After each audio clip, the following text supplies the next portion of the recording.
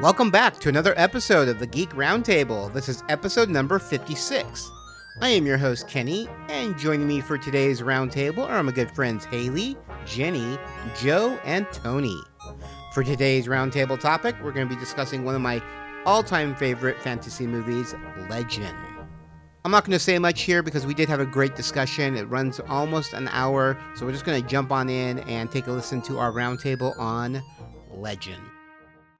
Dreams are my speciality. Through dreams, I influence mankind. My dream is of eternity with you. I offer you this rose, Princess. My heart, my soul, my love. Love? All right, it's time for our roundtable, and joining me for today's roundtable are my good friends Jenny. Hello. Tony. Hello! And Joe. Call me the Lord of Darkness. Oh boy, oh boy. Yeah, it's one So of it those. begins. Well, if you couldn't tell, we're going to be discussing one of my favorite fantasy movies from the 80s called Legend. Legend is a 1985 American epic dark fantasy adventure film directed by Ridley Scott and starring Tom Cruise, Mia Sara, Tim Curry, David Bennett, Alice Clayton, Billy Barty, Cork Hobbit, and Annabelle Leyon. The film revolves around Jack, a pure being who must stop the Lord of Darkness, who plots to cover the world with eternal night. It came out internationally on December 13th, 1985. It was released in the U.S. on April 18th, 1986. The total running time in the U.S. is 89 minutes, which is kind of short. Internationally, the total running time is 93 minutes. But years later, there was a director's cut that was released, and that's 114 minutes. Ugh. So, don't say, ugh. It was great. Too long. I'm just I know maybe Joe's when opinion already. maybe when it comes to Legend, less might be more. You know, that's. I think we're also dealing with the fact that, like, for decades, I was used to the American release. And so I just saw this one, and it's almost like, ooh, different, bad.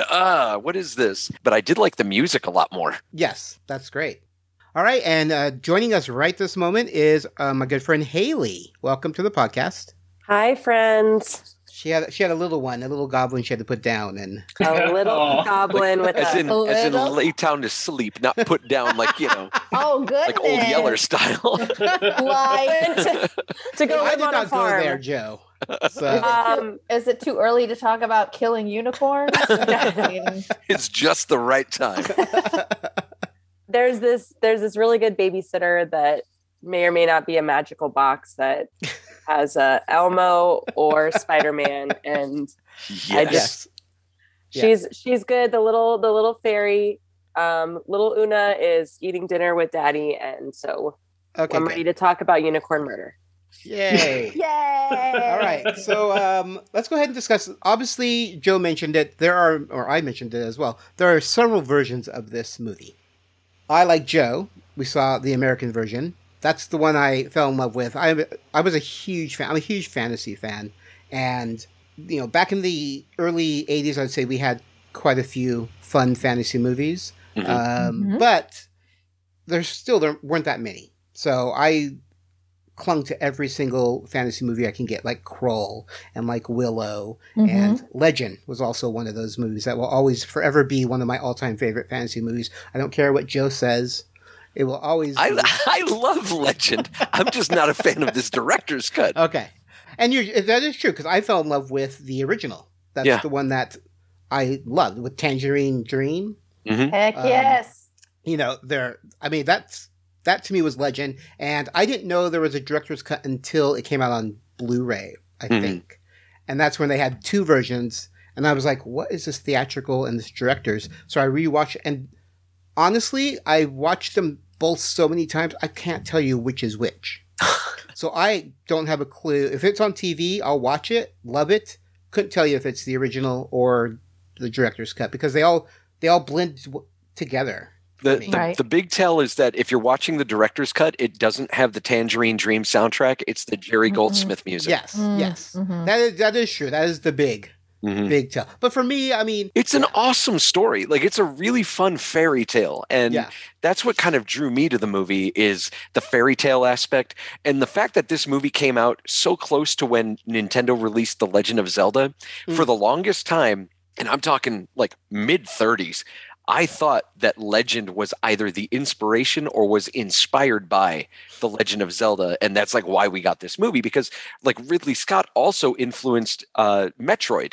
And so I was like, oh, okay, then this must be a thing, like an ongoing back and forth. But the fact is that no, there's no connection between Legend and Zelda at all. They're just kind of similar in that fairy tale aspect. But no, I adore that whole thing of this movie, that just every scene, every shot looks like a page out of like a pop-up storybook. Yeah. Now let's go back to, when did you guys see this? Did you all see it? Well, I mean, I'm the oldest one here, so I saw it in the theater back in 86. I was 16 years old. So when did you guys first see Legend? Jenny? I think I was probably 10 or 11, and I saw it at my babysitter's house. On VHS? On VHS, yeah. I remembered a very different thing than when I watched it again recently for this podcast, but we'll talk about that. I remember unicorns. Yeah. And glitter. Yeah. And and then I rewatched it as an adult, and I'm like, holy moly. Okay, I missed a lot. How about you, Joe? I was kind of like Jenny. I was probably about 10 years old. My father really loved fantasy. He still does. He's still with us. Loves fantasy movies, but he was like, if you looked at his shelf for like movies that he'd recorded off of like HBO, we had like Excalibur, Dragon Slayer, Willow. This was one of them. Krull. Classic. But he loved all these movies. And so I grew up with that. And that's what drew me to like the fantasy aspect of Star Wars, that fantasy tale. But yeah, I was probably about 10 years old, saw this on one of those cassettes, recorded off of cable, and loved it. And I'm not ashamed to say that at 10 years old, this maybe informed my idea that men can be beautiful too. And I'm watching this movie again. I'm like, look at hot ass Tom Cruise. Look at you, man. Yeah, but you notice the giant gap in his teeth. This is before he got the. Look, man, I'm not looking at the gap in his teeth. I'm looking at every shot of him. He's like crouched down with his crotch to the camera. And I'm like, yo, buddy, look at this. I got some singles for you. Here we go. No, but all kidding aside, like, he's a good looking man. And not just him, though. That performance by Tim Curry is also super sexy. Oh, yeah. We'll definitely get into that. Yeah, definitely. Tony, how about you? My mother let me watch this movie a little too young. So it was probably 1987. So I definitely watched it when I was 6 years old in 1987. Wow. I think we had a VHS player at that point in time, and it was actually the first movie I ever saw with Tom Cruise in it. And so yeah, mine too. So that was, I watching it again, and I've watched it several times over the years, and I watched it again just to prep for this. I watched the U.S. theatrical cut, and I really am amazed just at the imagery. That my mother was okay with me watching this. And I'm also amazed that, unlike The Neverending Story, it did not traumatize me because of all of the scary, the puppetry, and also the prosthetic makeup was just very, very scary. And I was very young when I saw this, and it's always just sort of been in the background of my brain, the idea of what I think of it as the devil definitely comes directly from the characterization in this film. Yeah. And that's always just what sticks in my head. Yeah. How about you, Haley? So I'm a little different than everyone else. I didn't see this movie until I was in college for the first time. I think I was just too little when it came out, but this movie is totally up my alley, like all the fantasy movies. I remember seeing Willow when I was little and a lot of the other ones. I had a very dear friend of mine who's a huge movie buff was like, you haven't seen Legend? And he told me, Tim Curry, Tom Cruise. And I was like, no. And he, sat me down, and he didn't really have to force me. He said Tim Curry is the devil and fantasy and unicorns. I mean, the cover alone I think he actually, if I remember, so this was, there's no Netflix or streaming. He went out to like that movie stop or whatever, you can like buy and trade movies and DVDs, and bought it so we could watch it because they didn't have it to rent. And I just remember the cover, it was so cool. And I believe I went down a rabbit hole last night because I rewatched it last night. I think I've watched both versions, but you can go on the Amazon and look at like the DVDs to buy and all the different versions, because there's the director's, the ultimate, the double, and there's so many people like, this one doesn't have the Tangerine Dream, don't buy it. And then the other one's like, this one. So I don't remember the first one that I watched. I think I did watch like the full version with Tangerine Dream. More than likely it was the American. That's the American version, because my friend's a huge movie buff, and he would have made us watch that's the longer one, correct? That is the shorter one. That's the shortest of them all. American is the shorter one. Yeah. So last night I watched it again because I'm like, all right, it's been at least 10 years. I watched it again, and I watched a YouTube clip with Tangerine Dream of the epic, dance scene. I just saw it and I forgot what they called it.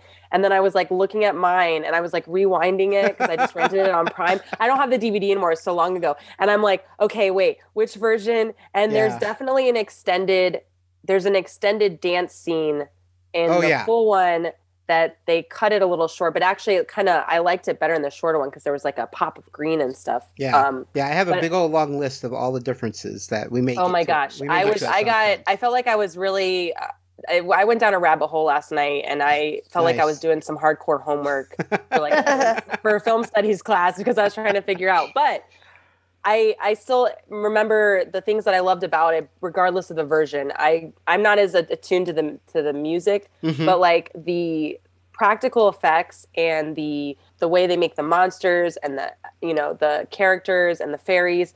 And it's like what Joe said. It looks like you're opening a storybook. Like there's like feathers and bits of like glitter. There's so much glitter. So much glitter. And balls. So much magic and all the way they made everything look. It was just beautiful. My biggest thing was all of the fuzz in the air. I felt like you'd get cancer. There was so much just. No, it was fairy dust and fairy feathers. Okay. It was all. And asbestos, Yeah, that's what it looked like. It makes you hallucinate. But I'm choking up just thinking about it because it was. I mean, oh my God, it was just floating in the air, and it was just horrible. It is, if you do work in production, it is a little bit of a nightmare. Like it's a little cringe-inducing to watch because you're like, oh my God, all that stuff. There's all that stuff flying around. Oh my gosh. I hope they got that in the first take because there's no way I want to clean all that. Yeah. Fairy feathers, man. Fairy feathers. Crazy. So there are 3 different versions of the film. The film's conclusion. So this is the conclusion of each version of the film.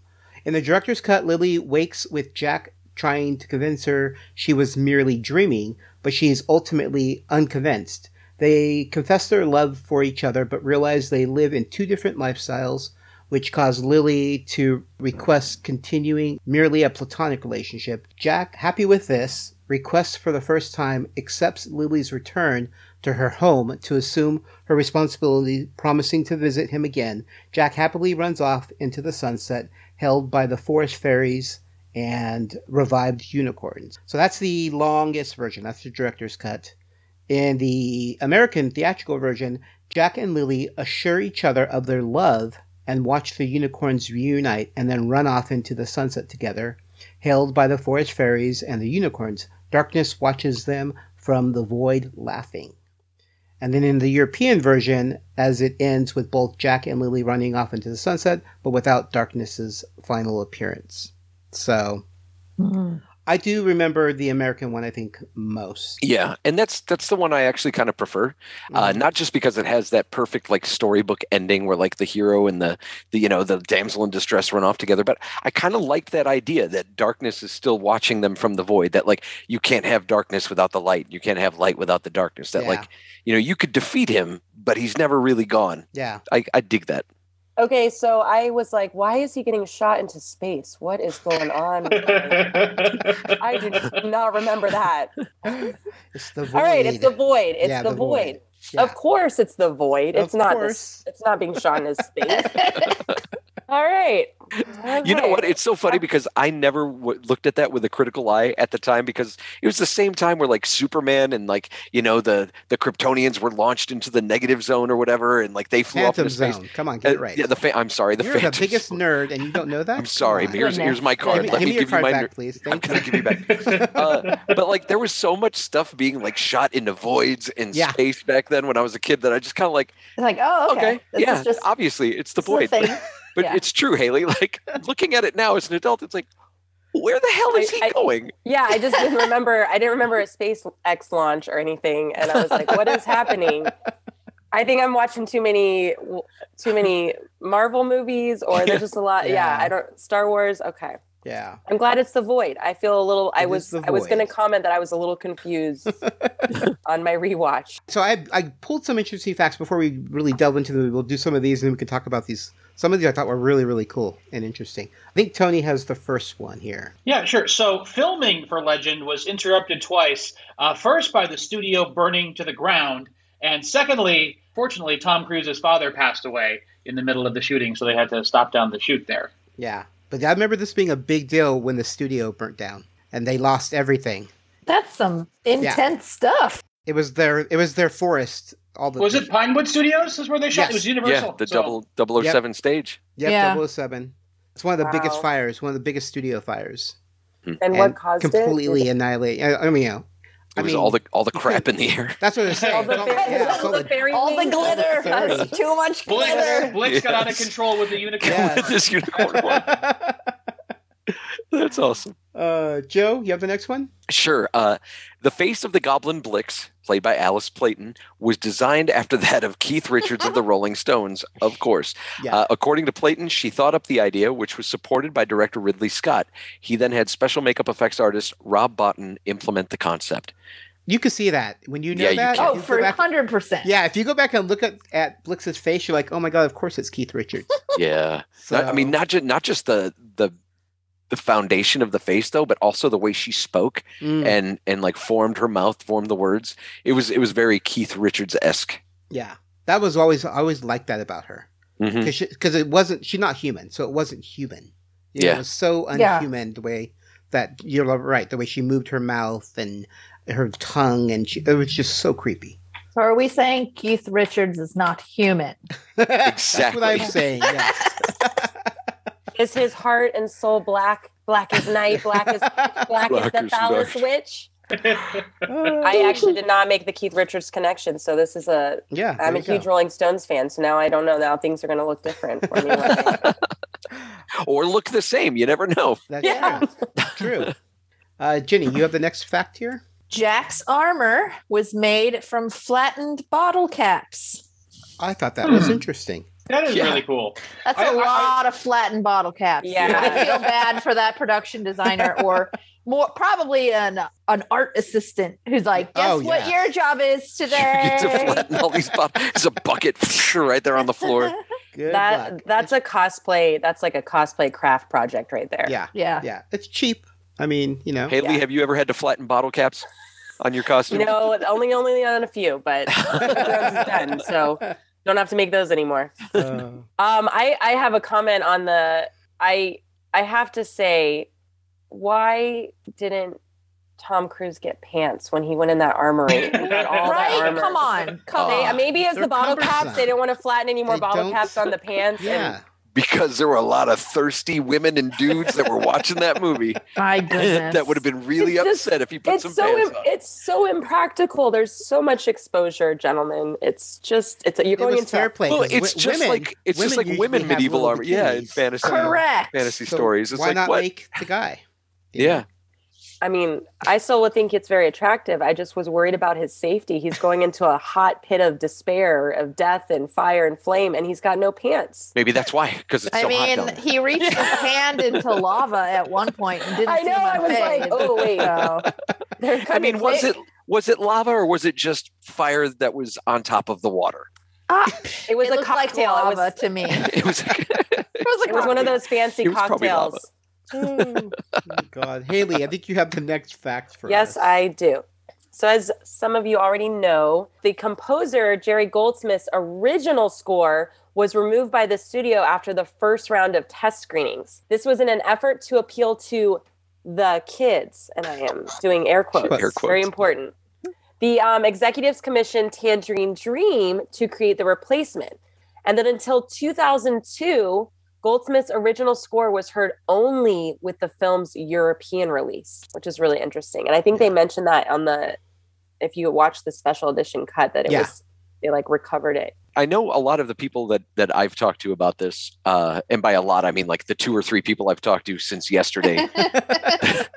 But there's an even split between who prefers like Tangerine Dream and then who prefers the Jerry Goldsmith. I'm one of the people that falls in the Jerry Goldsmith camp. Like I liked how that music it was a little more timeless. Whereas if I hear Tangerine Dream, not that I hate it, but it definitely locks me into a certain place in time.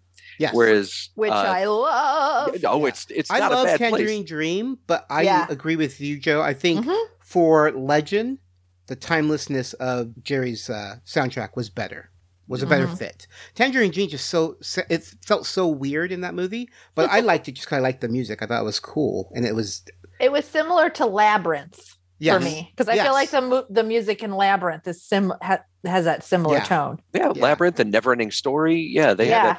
Yeah. You got to appeal to those kids, y'all. Right. I don't know.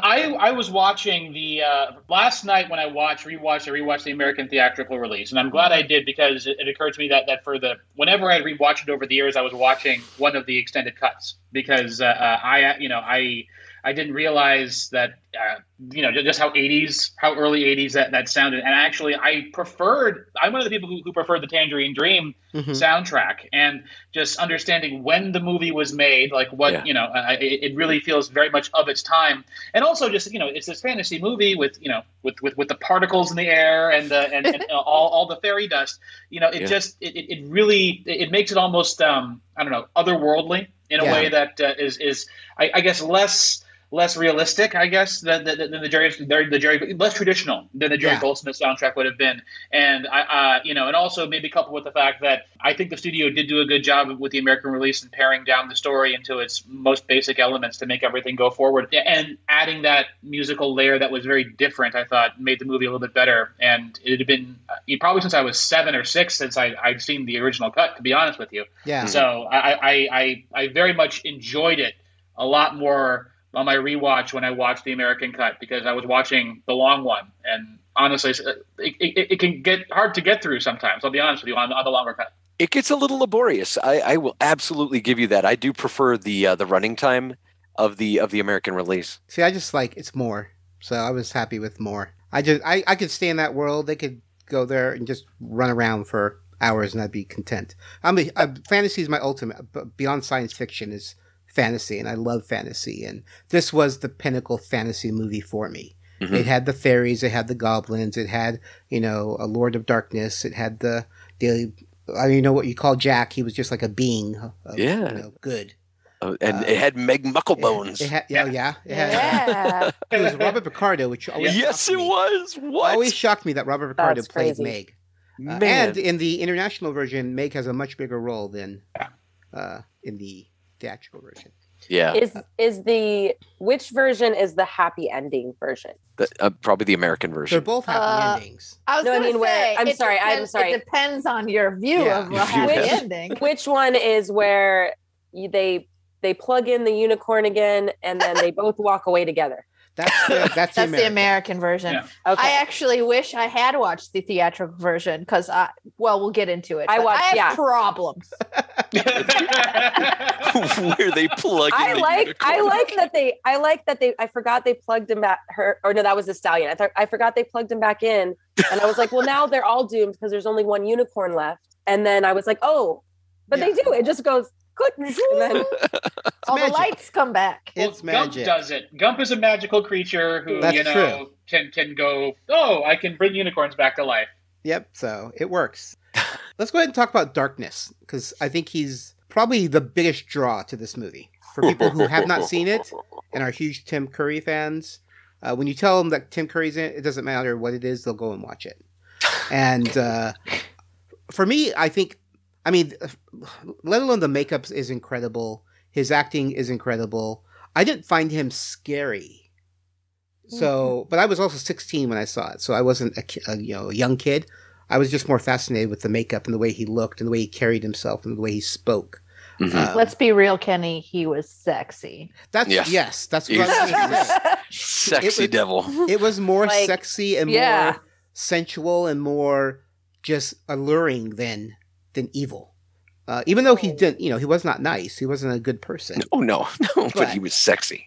But it was a different, bad boy quality. Different kind of bad person, Mm-hmm. But yeah, I just want to get your guys' thoughts on Darkness yourself. How about Joe? You want to go? Well, I mean, look, it's not hard to be sexy when the person who plays the devil right before you is George Burns. so you've got a low bar to clear. But no, I thought this was such a transformation. I mean, granted, when I first saw this movie, I didn't even know who Tim Curry was. Mm-hmm. It wasn't until I saw Clue a few years later that my father pointed out, he's like, you see that guy, the guy who plays the butler? Yeah, that's the devil in Legend. I'm like, get out of here. What are you talking about? The guy who's in Legend is like 12 feet tall. And he's stacked. He looks like Glenn Danzig. Yeah. And he's like, no, it's him. It's him that plays it. I go, you're out of your mind. But then when you start hearing him talk, you start catching it. You're like, wow. Yeah. It is still, to me, the definitive representation of like the devil. And usually I would just say darkness, but this movie does have like some biblical undertones, maybe overtones, that I think it lends more credence to. You can just refer to this guy as the devil. And it's scary, it's sexy, it's intriguing. He puts so many layers into his performance, while also under so many layers while he's doing his performance. It's amazing. And it speaks to the caliber of this actor, who obviously, I'm surprised they try to have anybody share a scene with him, because he just chews everything up. Mm-hmm. Yeah. How about you, Jenny? Yes. I had seen Tim Curry prior to this in The Worst Witch. Does anyone remember that movie? Yes. Anything can happen on Halloween. Yes. So, but yeah, I think watching it, my rewatch of it, I was like, yeah, this is dang pretty sexy here. And I think one of the reasons that it kind of offsets his evilness was the character of Father, who he was called. Yeah. And like you kind of got that, like, okay, oh my God, there's somebody that's even worse than him. Yeah. Than him. Yeah. I always thought Father was the devil, and that he was just the son of the devil. Yeah. Yeah, that's what I wonder. They don't really explain who Father. They don't really explain it. And it's just like, so Darkness has a dad? Yeah. I mean, what happened to him? But, what's his story? Well, the dad could be Lucifer, and then he's a demon, so Darkness is... Could be. Yeah. I guess he wants your interpretation. Or it's a xenomorph. No. Sure. I mean, it is Ridley Scott. So yeah, maybe we're going to bring chance. it all in the same world. No, sorry. Okay, So you're saying, much like Prometheus, Legend is also in the Alien canon. There you go. Let's I do love it. How about Tony? Your thoughts on Tim Curry? Well, so I didn't find out until years later that it was Tim Curry who played Darkness, because just of how much makeup there was. I didn't realize it. And now when you listen to the voice, of course they altered the voice with whatever analog audio effects they were doing back in the day for that, so you can hear it. But I remember the first time I found out that was Tim Curry, I was kind of blown away. I was like, oh, and it definitely. It made a whole heck of a lot of sense, but at the same time, I just thought of it was such a makeup movie that it didn't really matter. In my brain, that like the iconic Tim Curry was doing that, and so it's one of those things that, like, I may even forget from time to time that it was Tim Curry who was in Legend, which is kind of strange to say, but it's just because he was under so much thick makeup. But overall, yes. Similarly. It definitely became the iconic devil in my brain. I think I said that earlier in the podcast, but just that, he was relatable and scary. And the other thing too, the difference between the American cut and the extended editions, I think actually for the jump scare when you first are supposed to see him in the extended edition, when he, when he reaches out of the mirror, it's totally scary because you hear his voice, but you never really know who he is. He's always like, I think the shots are from behind him. Mm-hmm. And then when you first see him in the extended editions, it's like, whoa, and it really kind of just blows you away. But from a story point of view, he's almost the main character of the American cut of the movie. He's the first character that we see. Like we see the scrolly text right at the beginning to sort of set the stage to explain everything for us dumb Americans.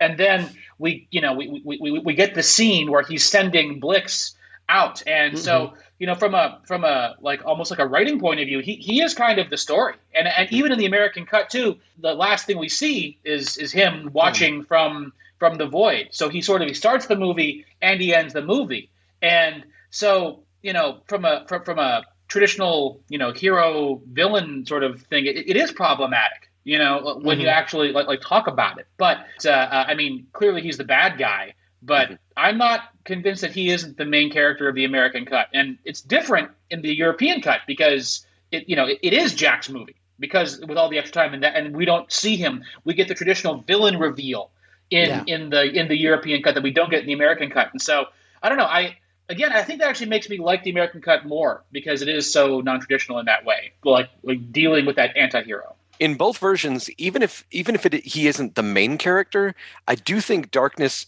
is the most interesting character. And even though he doesn't go through a traditional character arc, he still goes on a journey, which is, I mean, Jack kind of goes on a journey and Lily kind of goes on a journey. But yeah, it seems to me, and maybe because I'm influenced from the previous times watching it, Darkness always seemed to have kind of the more profound story in the film. Yeah. Well, I remember reading somewhere that the original title of the film was Legend of Darkness. And then they shortened it to Legend. Oh, yeah. That makes sense. Yeah. And that was one of my facts. So whoever got that, sorry. That's okay. I just stole your facts. Naturally in there. That's good. All right, Haley, how about your thoughts? Tim Curry? So, like I said, well, with all the characters in this movie, the practical makeup and the design, I mean, the design of his character was incredible. However, I am not with the sexy Satan. I'm not jumping on that bandwagon. I'm sorry. I think because I know Tim Curry's an amazing actor, but my first Tim Curry interaction was It, and I stand by. He's still the best Pennywise. Oh God, yeah. He is still the best Pennywise, which maybe Pennywise was being Darkness because Pennywise can shapeshift. No, anyways, I'm just really going off the. Love it. But I found him very creepy, and last night I was like, this is not okay. You're trying to serve this underage girl alcohol. And there's so many things wrong with his behavior, but I mean, he is Darkness. So I did love that. I love when he steps out of the mirror and it's the cloven hooves and the way his glowing eyes and glowing nails and all the details with his, just the whole way he presents himself. He's an amazing actor and just an amazing portrayal of devil or darkness. Yeah. But I'm not sexy. No, I'm scared of him. Anyways. All right, Joe, let's get back to some interesting facts. Okay, well, speaking of Tim Curry, he had to wear a large bull-like structure atop his head with 3-foot fiberglass horns supported by a harness underneath the makeup. The horns placed a strain on the back of Curry's neck because they extended forward and not straight up. Botten and his crew finally came up with horns that were hollow and lightweight enough. At the end of the day, he spent an hour in a bath in order to liquefy the soluble spirit gum. At one point, Curry got too impatient and claustrophobic and pulled the makeup off too quickly, tearing off his own skin in the process. Ouch. Director Ridley Scott felt both horrified and sorry for Curry and immediately tried to find an easier way to include his character. Since he didn't want Curry to put more makeup on his torn skin, he shot around Tim for a week. He also realized this could add dramatic buildup for the character and reshot some of the opening scenes this way. The footage of him in the opening of the U.S. theatrical release was the footage he filmed before any of this took place. Oh, that's with cool. the blue hue. Yeah. Yeah. And the glowing eyes in the back. And yeah, that's cool. Yeah. All right. In the European release print, the face of the lead villain Darkness, Tim Curry, can't be seen until 1 hour. I think Tony mentioned this. 1 hour and 30 minutes into. That's all. It's 2/3 through the film before you actually see him. So they definitely changed that in American. Yep. Jenny. In his commentary on the director's cut, Ridley Scott states that the glasses on the table covered with jewels and treasures as a gift to Princess Lily in Darkness's throne room are still in his possession today. Ooh. Wow. Oh, to keep some of those props. Yeah, right? I like to imagine Ridley Scott like coming home from a night at work, and like slowly puts them on in the mirror. puts horns on his head, and then like opens the door to his wife, and he's like, "Crow, we are under the skin. We are one." Oh, Joe, you do that too well. Haley, you got the next fact. Well, when it came time to assemble the full director's cut, the original session masters for the Jerry Goldsmith score could not be located. However, Mike Ross Trevor of Hit Factory Studios in London had kept a 2-track digital copy, mixed down from an 8-track session masters, which he knew would be worth preserving. That's air quotes again. I get all the air quote ones. Most of these tapes contain complete takes, which had to be re-edited from scratch to match the cues in the recut print. Wow, that is a lot. That's a lot of work. It's a lot of work, but how lucky to have that. Oh, yeah. Tony and I know having the foresight for that guy to keep those. Oh, yeah. Especially then when you don't have all the stuff like on your computer. Yeah. Well, yeah. Nowadays, everything is digital. Digital, like, you don't 20 have 20 copies of it on everyone's computer. But back then, this is what happens. I mean, there's TV and movies that we no longer have because they weren't preserved. And they're gone now. And they will never be back, And it's sad. I mean, there's a whole seasons of Doctor Who that are gone. Yeah. Because they just kept recording over them again. They just reused the same film. That's so insane. That's so sad. It's crazy to think that, but yeah, I like that. Well, that was an interesting fact. Thank goodness, Mike Ross Trevor. Yes, you're a saint. Jenny, you got the next one. With the exception of Tom Cruise and Mia Sara, all the principal actors and actresses spent several hours every morning having extensive makeup applied. Between 8 and 12 prosthetic pieces were applied individually to each face, then made up, molded, and grafted onto the actor's or actress's face so that the prosthetics moved with their muscles. Each person needed 3 makeup artists working on him or her for an average time of 3.5 hours spent applying prosthetics. Out of all the characters, the most challenging one in terms of makeup was Darkness. Of course. Yeah. That is crazy. And Tom Cruise and Mia Sara are like, that's right. They come in 3 to 4 hours later, like, hey guys, how you doing? Sprinkle a little glitter and they're good to go. To sleep in again? You guys doing okay? But they were hired for their faces to begin with. Yeah. Yeah. Well, yeah. Faces, throw some glitter. It does pay off because the makeup is incredible. It's the fact that they phenomenal. did so many different components, like they said, it would move with their muscles. So it actually looks like a face, like a real face. Yeah. So I mean, I am thankful that they did this because it is incredible. I want to know how long it took the horses to get ready. Well, you had a horn. Well, you think that? You think that? Those horns to their heads. They're like, sure, boy, stick that on my face. When you see the scenes of them like running and playing with each other, I'm like, those things, they're trying to get those horns off their heads. Like, get this off of me. My cat does the same thing with its collar. Actually, it's interesting. Just back to the makeup for a second. It didn't win the Oscar for Best Makeup, which makes you wonder what did. What came out that year? I should look. It was 1985. Who did it lose to? 86 is when. Well, technically 86 is when the movie came out in the U.S. So okay. IMDb, somebody. Mask. Just because. Mask won. Well, that makes sense. Okay. Yeah, that does make sense. With Eric Stoltz. Yeah, I don't know. Jim That's Carrey. one Oh my character. God, Jim Carrey. I immediately pictured Jim Mask. Carrey, and I was like, that green mask looks pretty good. I'm not gonna lie. That did look not as good as Darkness, but I can't. That's why. But that's hard. I mean, it did look good, but there was just one person, and this one had This 12. had multiple people. Yeah. This was, This was a political job. Sci-fi fantasies never get. Except Lord They're of the like, Rings. okay, we got this. But not Ridley till Scott the third or movie came out. This That's Peter right. Bogdanovich movie. Okay, Peter Bogdanovich is going to get it. Yeah. Let's go back to facts. Tony, you have the next one. Yeah. So David Bennett was about 18 when he played the boy elf Gump And Annabelle Lanyon, who played the fairy Una, was about 24. By the way, I thought the scariest character in the piece was Una. Correct. You know, just ding, she ding, was ding, so ding, ding. creepy. She was She creepy. was so creepy. Yeah. Really was not happy with that situation. I like Una. I was like, I definitely Una. don't remember I like this Una. from when I was a kid. But I think like even Gump was kind of creepy. Yeah. Gump was adorable. Mm. I liked Gump. Okay. Gump has a little bit more of a creep factor in the director's cut. Maybe that's what I'm thinking. Yeah, because there's that whole like riddle sequence that they cut out of the American version, and it's like, woo, right now you're coming in at a 15. Let's take it down to about a 7. Yeah. Needs more olive glasses, more wine, please. Yes. Jim Carrey, Johnny Depp, and Robert Downey Jr. were all considered for the role of Jack. Wow. I think if it was Jim Carrey, it would be a very different movie. Yeah. Yes. I think it'd be different with all of them, but Yeah. I could see Robert Downey Jr. doing it. I could see that. Yeah. For young Robert. even Johnny Depp, I guess. Yeah, because that would be around the same time as like a year or two after Nightmare on Elm Street, so he'd be a good age for that. Yeah.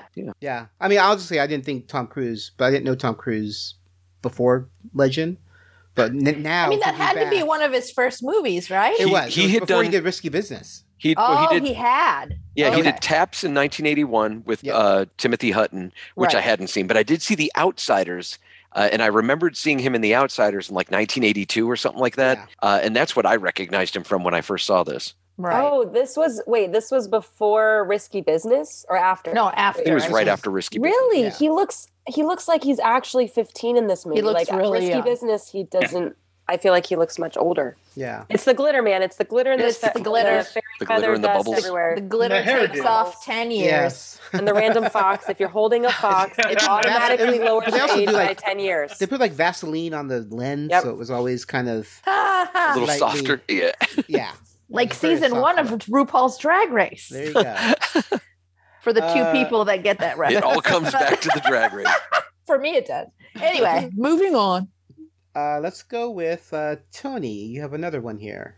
Yes, so in the scene when Blix, who is played by Alice Playton, is approaching the unicorn to take its horn, the unicorn falling down, in air quotes, is actually footage of the horse standing up shown backwards to make it appear that it's struggling to stay standing.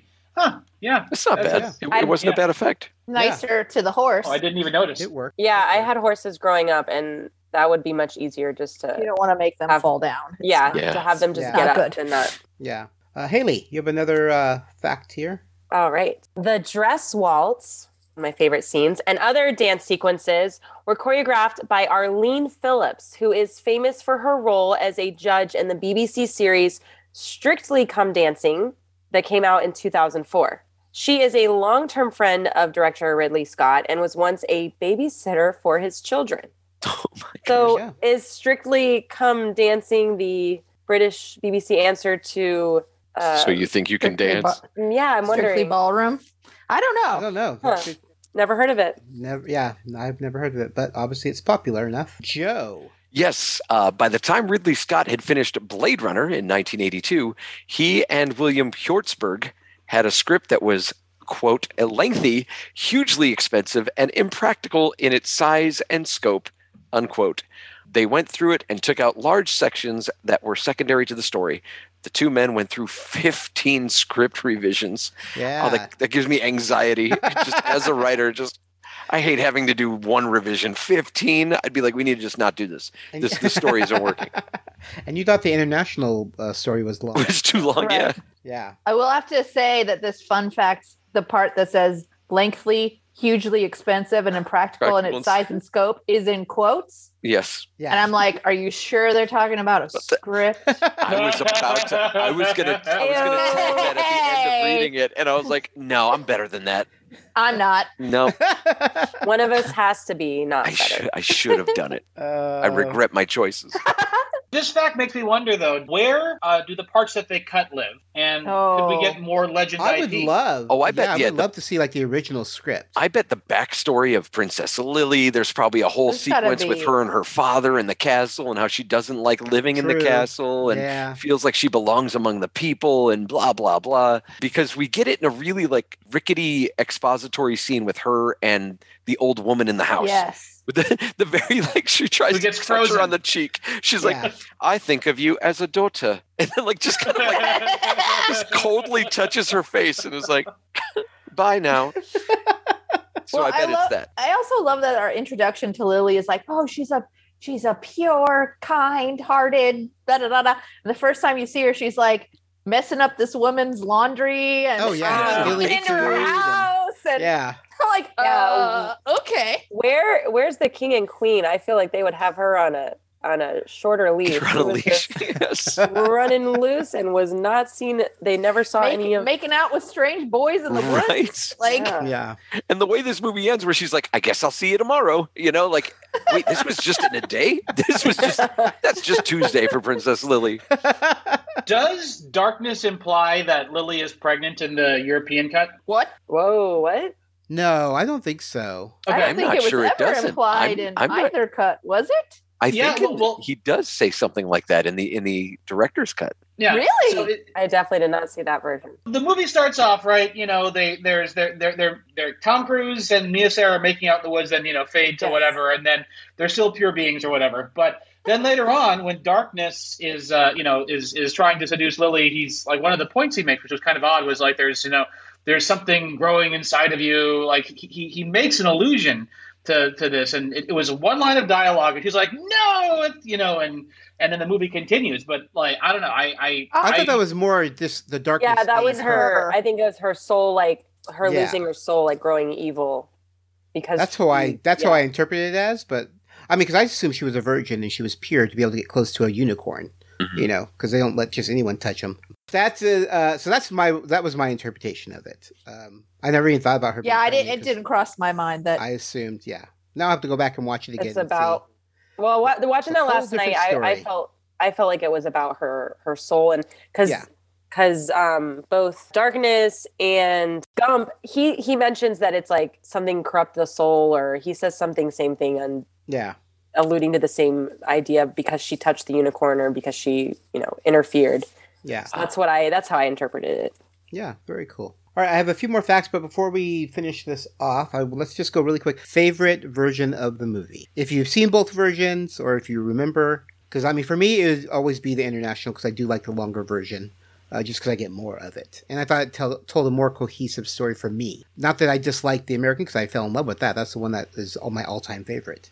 How about you, Haley? I'm going to go with the American version. As we said, that's the one where they are together in the end, and the unicorn's back on, and everybody's up and running and frolicking, and I still got confused about the launching into space, but now I feel so much better that I talked to all of you. Okay, good. I felt like there was something in that scene where I was like, I think there was like 10 minutes right here, or something else that it cut a little quick for me. I was like, wait, there's something I missed. Yeah. How about you, Tony? I like the American version better. I just it just moves faster. I like the Tangerine Dream. That really did it for me. But I'll be honest, like, I enjoy watching, high fantasy just in general. The longer cut of Legend is a bit laborious for me to watch, whereas watching the 89-minute long cut, it was like, oh, we got our story. And also, it was a relative, I mean, it was a small story, at the end of the day. And because it was a legend, a singular legend. And because of all that, I liked how it was pared down more in the American version. Okay. Jenny? I have not seen the internet or the director's cut version. Okay. But in the way you were describing it, I think I would have preferred it. It might have something to do with where I am in my life right now, but I love the idea that in the end they just agreed it wasn't going to work out. Yep. Yep. And they part ways to meet. They're going to meet another day.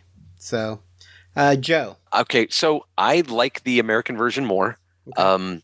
And like I said earlier, I think it's because I've watched that one 1 billion times. Mm-hmm. I think for me, I'd probably if I watched the director's cut more, I'll probably soften up to it.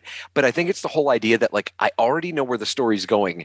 Why are you taking so long to get there? Like I'm already like 5 steps ahead of you.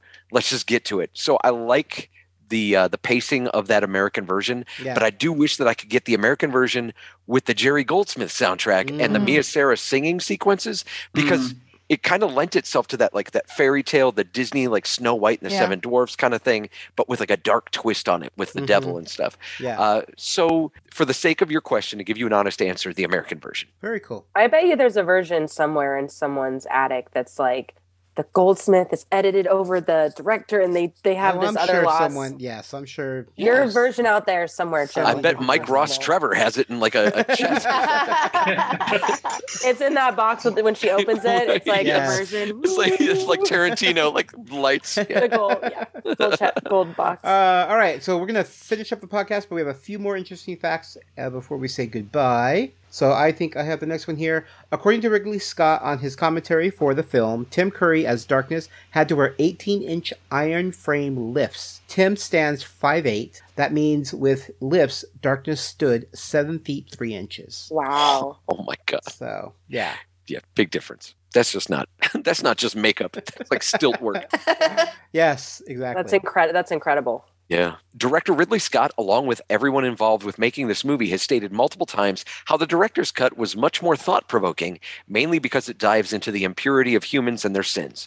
Jack was supposed to be very lustful of Princess Lily from the start, but eventually begins to truly love her. Leader of the Forest Elves, Gump, is a very angry person. Lily sometimes shows greed throughout this movie, and the sea hag Meg Mucklebones is distracted by her vanity as she is beheaded after admiring her own reflection. After a test screening with mixed positive results, Scott recut this movie to a stereotypical 80s fantasy, hence his recommendation for the director's cut. There you go. Jenny? In the scene where the Lord of Darkness, Tim Curry, is going to kill the unicorn, the hill of rocks that Jack, Tom Cruise, climbs was instead going to be a pile of rotting bodies. The filmmakers decided to quickly make them look like rocks as they felt that they looked too disturbing and grotesque and were deemed unnecessary to the scene. If you look carefully, you can see decaying faces or skulls in the pile. I love that. That's where they drew the line. That's where they drew the line. This is too disturbing. Not that opening scene of like a man being flayed or whatever's happening there. Oh, gosh. And then baked into a pie.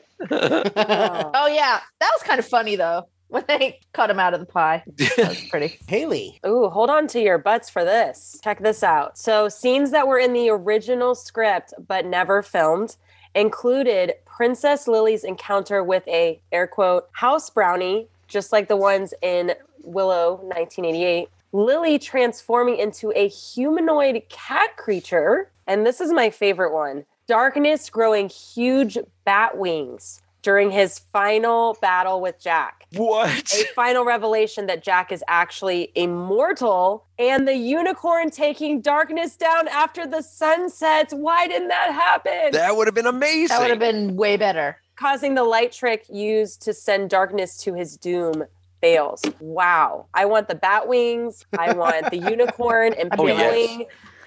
I want that cabin in the woods scene in this movie with the unicorn impaling Darkness. Impaling somebody.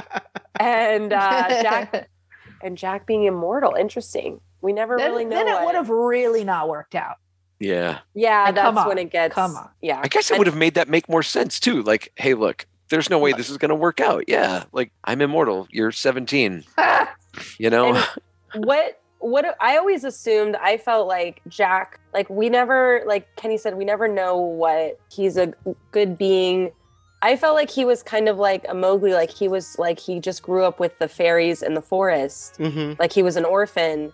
Yeah. Because he doesn't have like... He doesn't have any pointy wings or... Yeah. But they did, at least in the director's cut version, they do like have this whole thing about like where Gump is upset that he let a mortal touch the one of the unicorns. And to me, that kind of implied like, I guess Tom Cruise is something otherworldly. Yeah. You know, if he's not immortal, he's at least not a mortal person. Yeah. Gotcha. Yeah. Something, I was always curious about that. All right, guys. Thank you so much for discussing one of my favorite fantasy movie, Legend. Obviously, we have differing opinions. I do strongly suggest that you watch both the American version and the director's cut. I've never seen the international version, but I assume it's very similar to the American version. Mm-hmm. But yeah, if you get a chance, get the Blu-ray. It has both versions on it. They're both great. Very entertaining. It's never a bad idea to go back and watch some of these movies with awesome practicals. Just the way these sets and characters live and breathe in their space is just Yeah. It's so much better than any CG. Like I see stuff for like the new Avatar, the trailer for the new Avatar movie. Mm-hmm. I'm not really excited about that. Yeah. But when I watch this, I'm like, yes, I'm in this. I'm so invested, and I feel like I'm there. It's an old trick, but it still works. It works. Yep. Oh yeah. Yep. And if you want the full experience, get a shit ton of glitter. And like a fan in the room to like blow it around while you're watching. And some feathers and bubbles. There you go. Yes. And hold a forest animal. If you have, your cat, you can put him in a fox costume if that's what you got. There you go. A crow or there's pigeons, so you can lure a pigeon in your house. Oh my gosh. But Haley, I have one question. What does the fox say? Oh God. I had to. I had to. No. All right, I'm going to end this Squawk, podcast. squawk, no more talk. Thank you guys for joining me. I appreciate it. Thank you. Yeah, that's it. Ding, ding, ding, ding, ding, ding, ding. All right, I hope you guys enjoyed that roundtable. As I said, we had such a fun discussion. The fact that there are 3 different versions, and we all had our own opinions on different versions and which we liked better and what we felt was, better was really, really cool. And as I've mentioned, this is one of my all-time favorite fantasy movies from the 80s.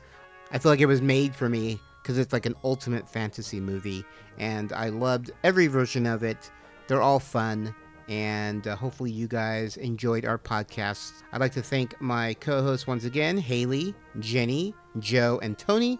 And of course, I want to thank my amazing listeners for coming back each month and joining us for the Roundtable. Until next time, guys, take care. That was the scene in California's Mojave Desert 5 years ago. Our historic first view of the newcomer's ship. Theirs was a slave ship carrying 250,000 beings bred to adapt and labor in any environment. But they've washed ashore on Earth with no way to get back to where they came from. And in the last 5 years, the newcomers have become the latest addition to the population of Los Angeles.